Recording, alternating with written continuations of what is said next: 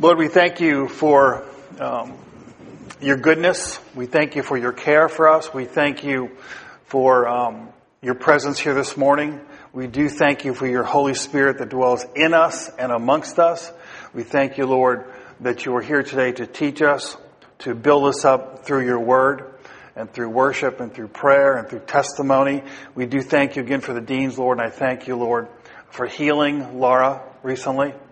We thank you for also healing Steve Inman recently of his migraine headache. We thank you, Lord, that there are others here that you want to heal. We thank you in advance for the work that you're going to do there. So, Lord, we pray that you would teach us, give us ears to hear what you want to say to us today. We pray the same for our children. We ask it all in your name. Amen. If you're going to class, go to class. You can walk or run or stroll on out. Open your Bibles to Matthew 6. Greg Tyler's here. He flew in just for this sermon. Just for this sermon. That's why he's here. Matthew 6. Matthew 6:25, Jesus says, "Therefore I say to you, do not worry about your life, what you will eat or what you will drink, nor about your body, what you will put on. Is not life more than food and the body more than clothing?" Let me ask a question before I go on. Is it warm in here or cold in here? Okay. I've got an Arctic blast coming on me. I don't know where it's coming from. But it's I think I'm going to get icebergs before we're done. So don't let it get hot. Just find that right place. Okay. I'm I want to warm my hands up, but then you're going to think, what's he all worried about up there? Wringing his hands. I'm cold. Okay, where was I? Is not life more than food and the body more than clothing? Verse 26, look at the birds of the air, for they neither sow nor reap nor gather into barns, yet your heavenly Father feeds them. Are you not of more value than they? Which of you by worrying can add 1 cubit to his stature? So why do you worry about clothing? Consider the lilies of the field, how they grow. They neither toil nor spin, and yet I say to you that even Solomon in all of his glory was not arrayed like one of these. Now if God so clothes the grass of the field, which today is, and tomorrow is thrown into the oven, will he not much more clothe you, O you of little faith? Therefore do not worry, saying what we shall eat, or what we shall drink, or what we shall wear. For after all these things the Gentiles seek. For your heavenly Father knows that you need all these things. But seek first the kingdom of God and his righteousness, and all these things shall be added to you. Therefore, do not worry about tomorrow, for tomorrow will worry about its own things. Sufficient for the day is its own trouble. Now, this passage has a lot to teach us about faith. And of course, the main focus here is, we would say, material provision, but the principles apply to every area of life, not just to the area of material provisions. But I do think it's providential that Mike shared this morning about having to learn to trust God in that area if he was going to grow his family. And so he had to grow in faith to believe so that he could do what God was requiring of him. So we want to learn more about faith, but what this passage is really about, it's about God. A lot of it's about God. I remember reading through the scriptures a number of years ago, and I decided I was going to read through the whole Bible with one thing in mind. What does this passage, whatever I was reading, what does this passage teach me about God? Now I say that because a lot of times there's different ways of looking at Scripture, and you can read the Scripture and you can read it and think in terms of principles. You can read Scripture and say, what is my duty? That's one way to look at a passage. What is God asking me to do? Another way, though, is to look at what does this passage tell me about God? Now, why is that important? Because as we've been discussing faith recently, the ultimate foundational object of our faith is God himself. And our faith or our lack of faith reveals what we really believe about God. That's what it really reveals. What do we really believe about who God is? And so, as we look at this passage, we're going to bring out some things about who God is And it applies not only to material provision, but it applies to many areas of our life where we must walk by faith. So Jesus here gives us, as I said, several reasons not to worry, really meaning not to walk in unbelief. So this is an exhortation to faith, or an exhortation to trust, whichever word you want to use. And he mentions 6 things. And maybe we'll get to all of them, maybe we won't. But the first thing he points out in encouraging his disciples to have faith is God's benevolence or God's goodness. Look at starting in verse 25. Therefore I say to you, do not worry about your life, what you will eat or what you will drink, nor about your body, what you will put on. Is not life more than food, and the body more than clothing? Then he gives the example of the birds, and he gives the example of the lilies of the field. Jesus is saying that God has given you something already. You listening? Laura, I'm going to use you. Are you listening? Okay. God has given you something already more important than food or clothing.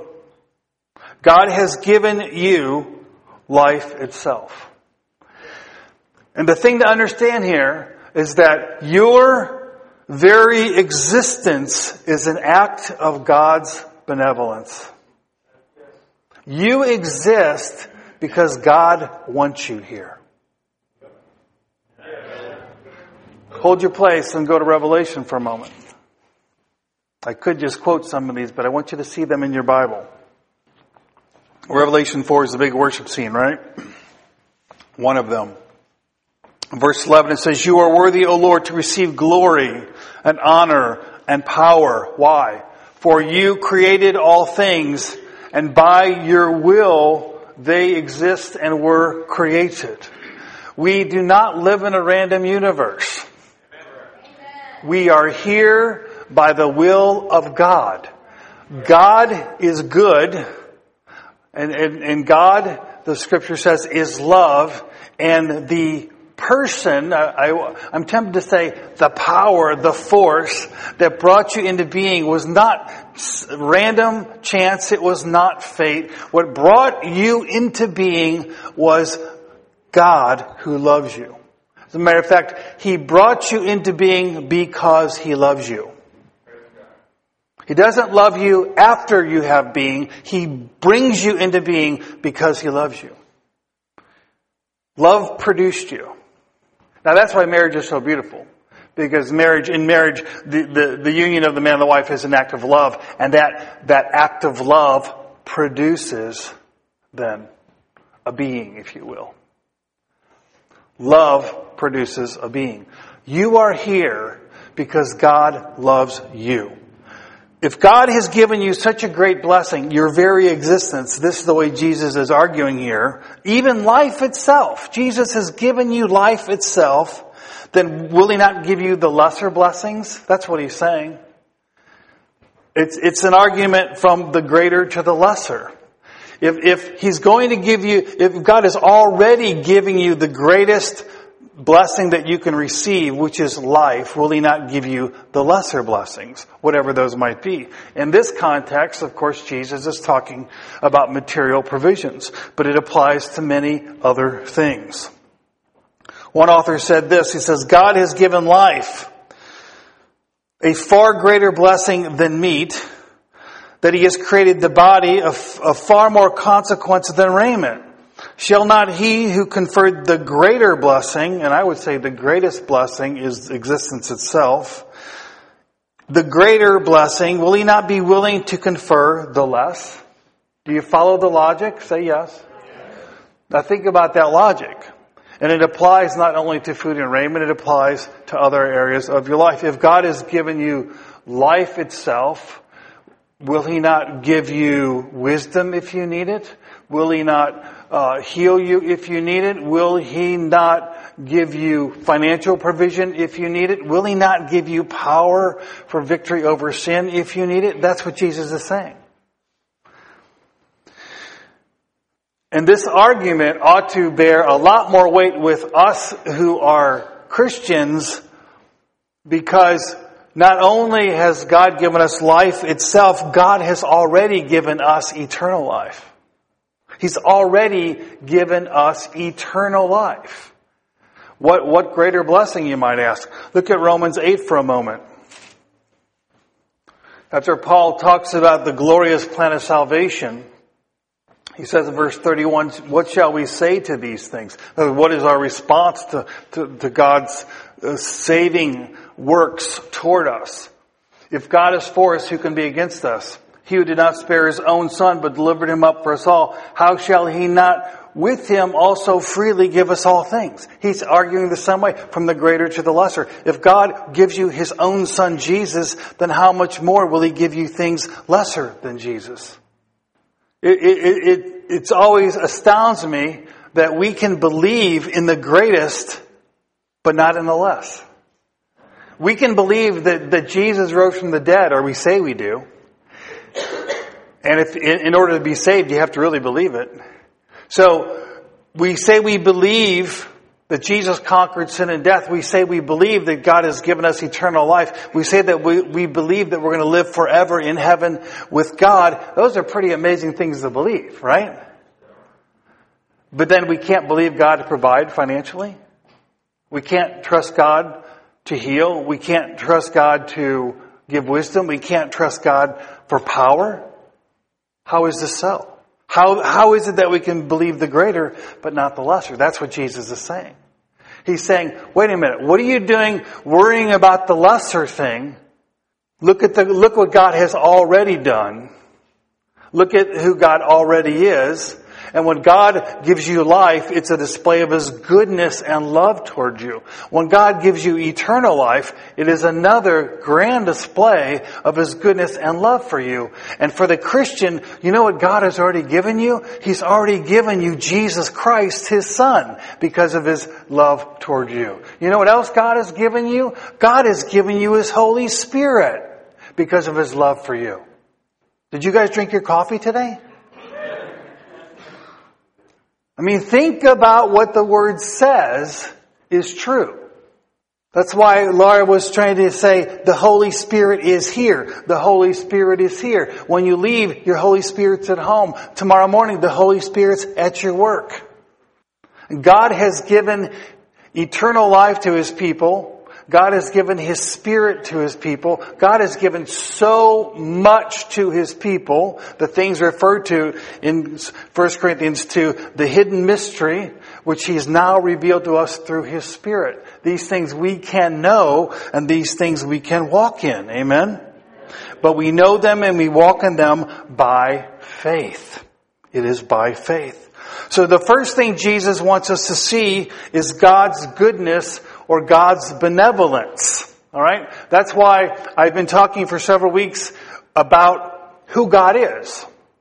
Not just about faith, but about who God is. Because I can get up here all day long and say believe, and you're going to say believe who? Believe what? The question every one of us has to answer at some point in our life is, do I really believe God is trustworthy?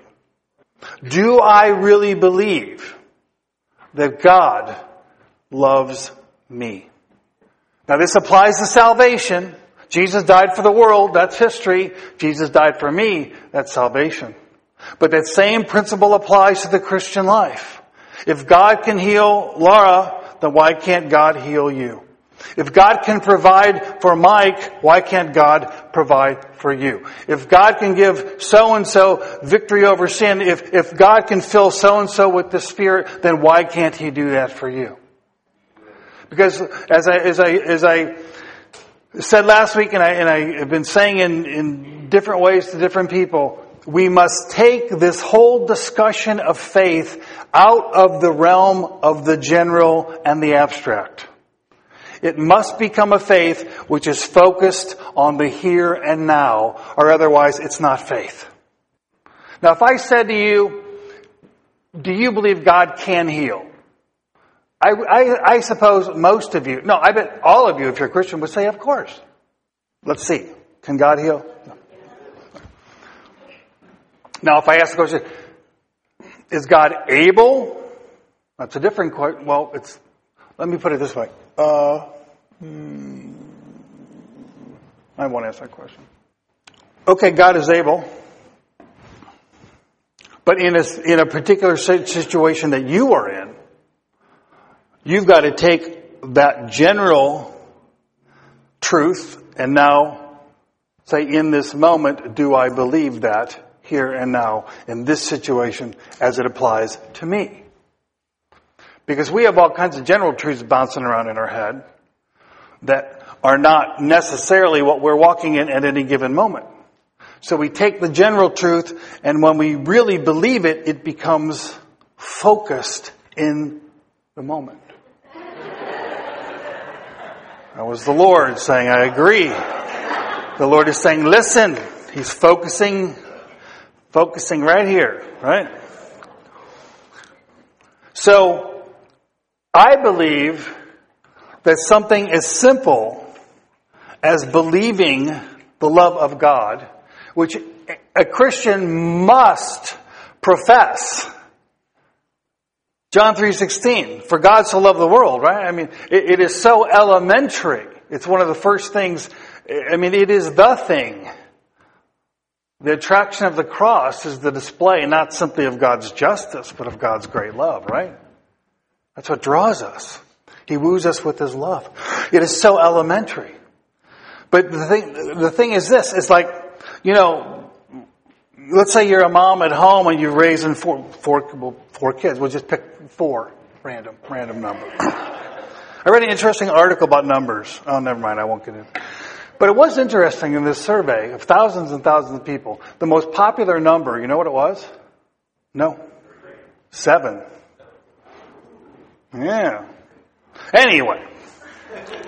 So, you're a homeschool mom and you're doing this and you're raising your kids, and you know how it is when the kids are little, right? They're into everything. So you got the kid in the kitchen, he's pulling all the things out of the pots and pans out of the thing. You got a kid in the bathroom, he's playing with the toilet water. Then you got the kid climbing the drapes, and then you got the kid swinging on the chandelier.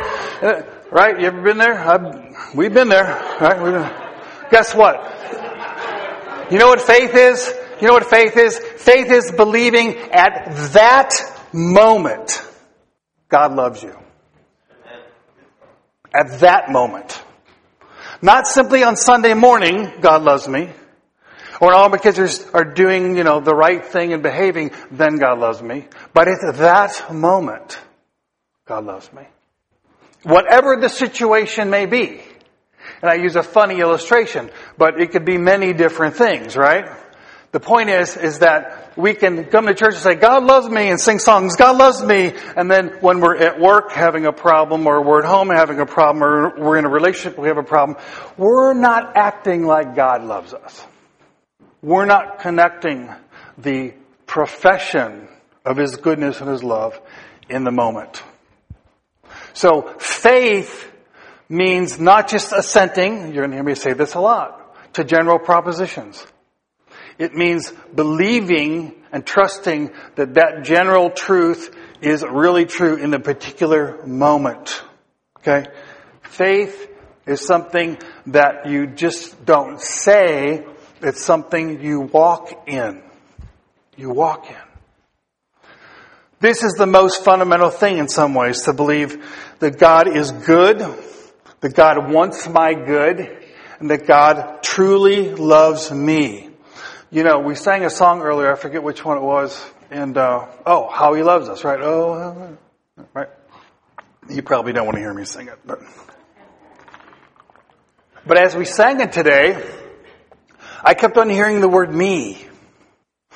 Because we need to take the truth that God loves all, and then take the more refined truth that God loves His church, and then take that truth to the point where the truth is focused on me. Not to be me-centered, but because that's where our faith is really displayed. Do I believe God loves me? Jesus says God is good, that God loves us in numerous places. And here in this passage, He's saying, because of that, that because of God's goodness, because of God's benevolence, because God has already blessed you with life, and I would add, God has already blessed us with eternal life. Because of that, we ought to not worry. That is to say, we ought to walk in faith. The second reason he gives is God's providence, which he talks about in verses 26 through 30. Go back to Matthew. Matthew 6, he says, he gives these examples. He says, look at the birds of the air, for they neither sow nor reap nor gather into barns, yet your heavenly Father feeds them. Are you not of more value than they? I'm not sure that we all believe that. Which of you by worrying can add 1 cubit to his stature? So why do you worry about clothing? Consider the lilies of the field, how they grow, they neither toil nor spin. Yet I say to you that even Solomon in all of his glory was not arrayed like one of these. Now, I'm going to make a point. Now, okay, God does this in nature. He takes care of the birds. He takes care of the fields. Okay?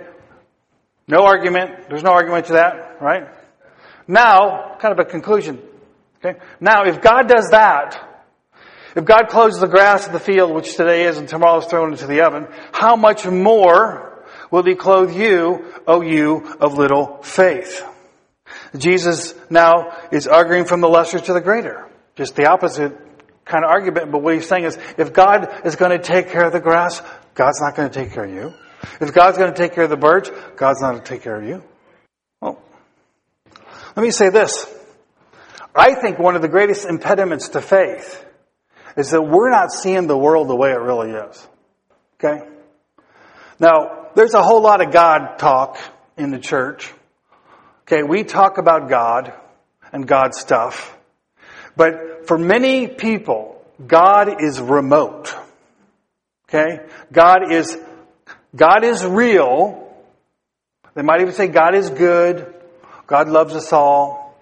They might say, there's going to be a final judgment in the end and we're all going to be accountable to God, and God has rules, He has laws, so we should, obey and all this stuff. But their God is remote. Do you know what I mean? I think much of modern Christianity is really a form of deism. That is to say, we believe, but we believe in a God which has kind of set things up in a certain way, and things kind of run on their own. And so, yeah, God's real, but He's out there. Yeah, angels and demons, they're real, but they're kind of out there. It's all in this other realm, which is kind of far away. Do you know what I mean by that? Are you hearing me?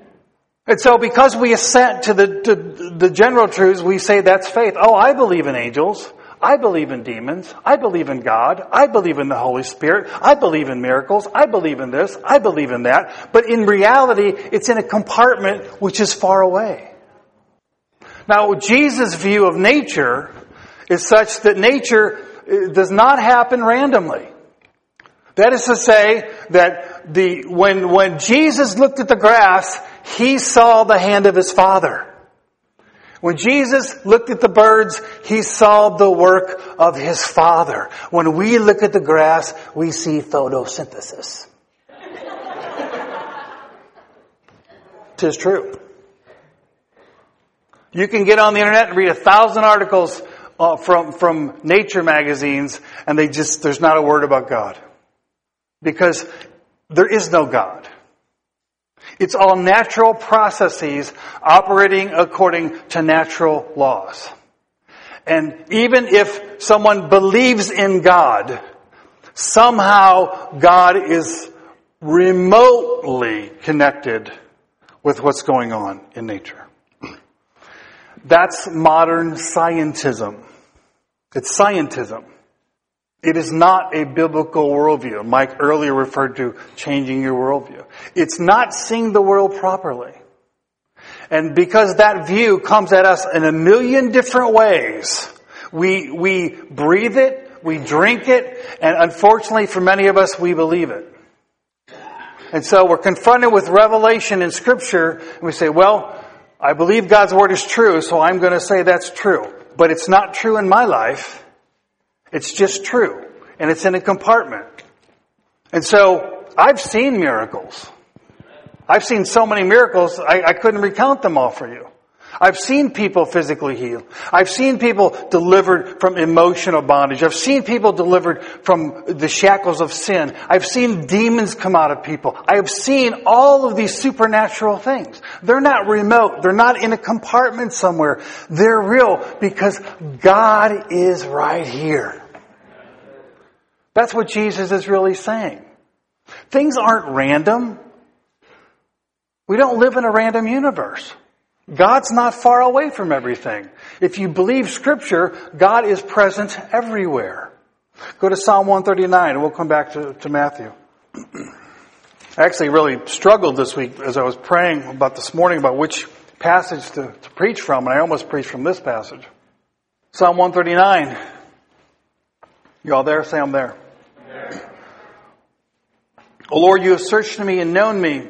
You know my sitting down and my rising up. You understand my thought afar off.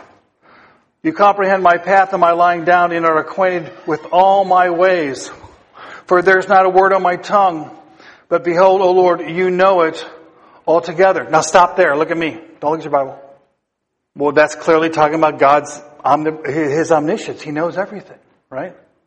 You know this, you know that, you know this, you know that. Well, you can believe that, and God can still be remote to you.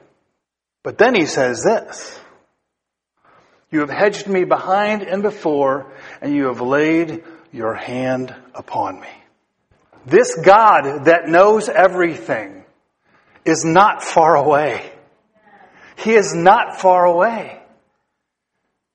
He is very present because the reason God is omniscient, meaning He knows all things, is because He is in His essence infinite, which means He has no limit. And if He's infinite, He is infinite in all things. So as His infinity applies to knowledge, it is omniscience. And as His infinity applies to space and time, He is everywhere at all times.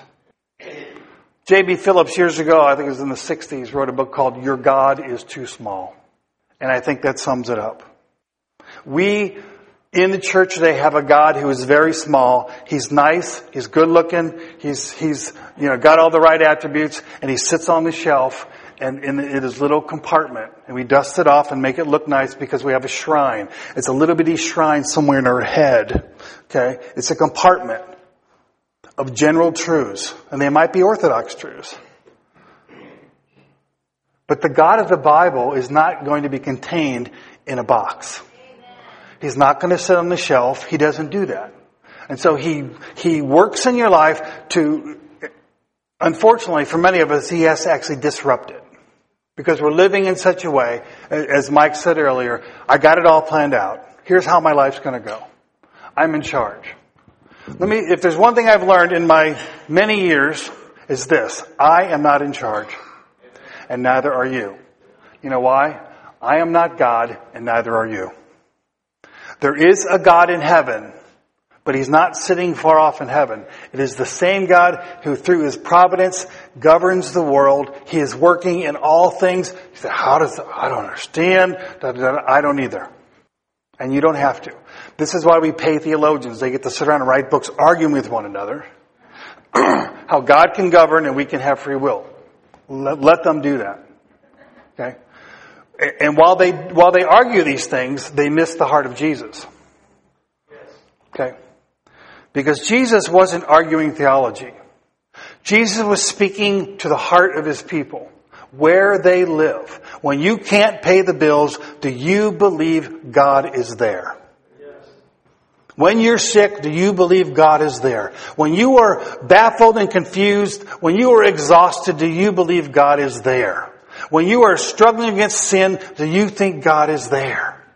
That's what Jesus is addressing. Jesus, His teaching causes so many questions. Excuse me. Because He's not addressing the theory. He's addressing life where it really is. He's saying, put the kingdom first. God first. God first. God first. God first. Over and over and over in His teaching. God first. I want to follow you, Jesus, but let me first go bury my dad. Let the dead bury the dead. God first. No, but Jesus, I have to go get married first. God first.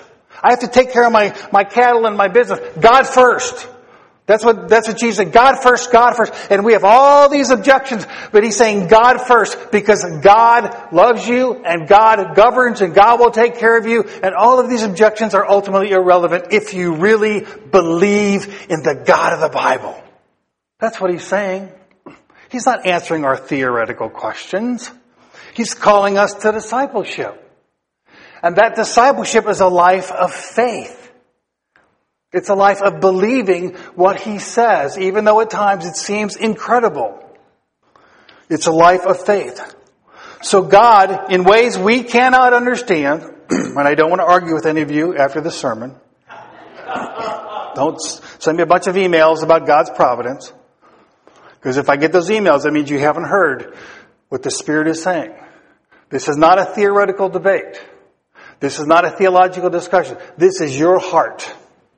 Somewhere in your heart, you either believe God is real and God is there and God is orchestrating your life, or you don't. And that's something between you and God. You've got to work that out. But I believe Jesus is saying, my Father is there. My Father is there. Look at the trees, look at the grass, look at the birds, look at the heavens. God is there. And if he can do all that, guess what? He can take care of your situation. That's what he's saying. Not only God's providence, but God's omniscience. He knows all things. We just read it in Psalm 132.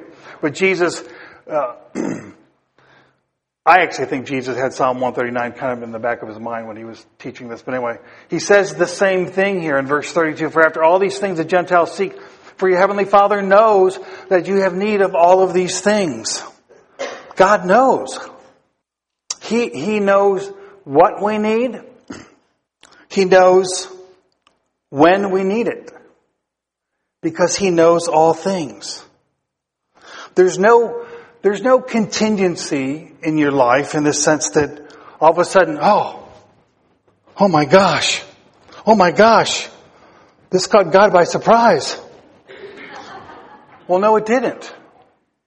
Because he knows all things, and he knew all things from time past. Psalm 145 says, your understanding is infinite. That means there are no limits. Infinity is something we cannot comprehend. And the best we can say is it means there is no limits. That's all we can say. And he knows before we even ask. The last point I'm going to make, there's other points, but we're not going to get to them all because of time. Jesus says here, we shouldn't be anxious. And of course, as I said, the primary application here is he's talking about calling us to the kingdom and dealing with the anxiety we might have over material issues that are involved in surrendering ourselves to him. And he says in verse 30 that anxiety is unbelief. In verse 30, he says, God clothes the grass. He says, how much more will he clothe you, O you of little faith? Little faith. Fear and faith are opposites. Anxiety and faith are opposites. As I said, I think recently one of these sermons where I think that we downplay worry as if it's not a big deal. It's a big deal. Because it's unbelief. This is no small matter because the Word of God says without faith it is impossible to please him. Right? Without faith we cannot be victorious. Without faith we cannot be prosperous. Without faith we cannot be content. Without faith we cannot be blessed. As Jesus said over and over in his ministry, according to your faith, so be it. That is why faith, one of the reasons, not the only reason, one of the reasons our faith is so important. And we have to take our faith out of the realm of the abstract.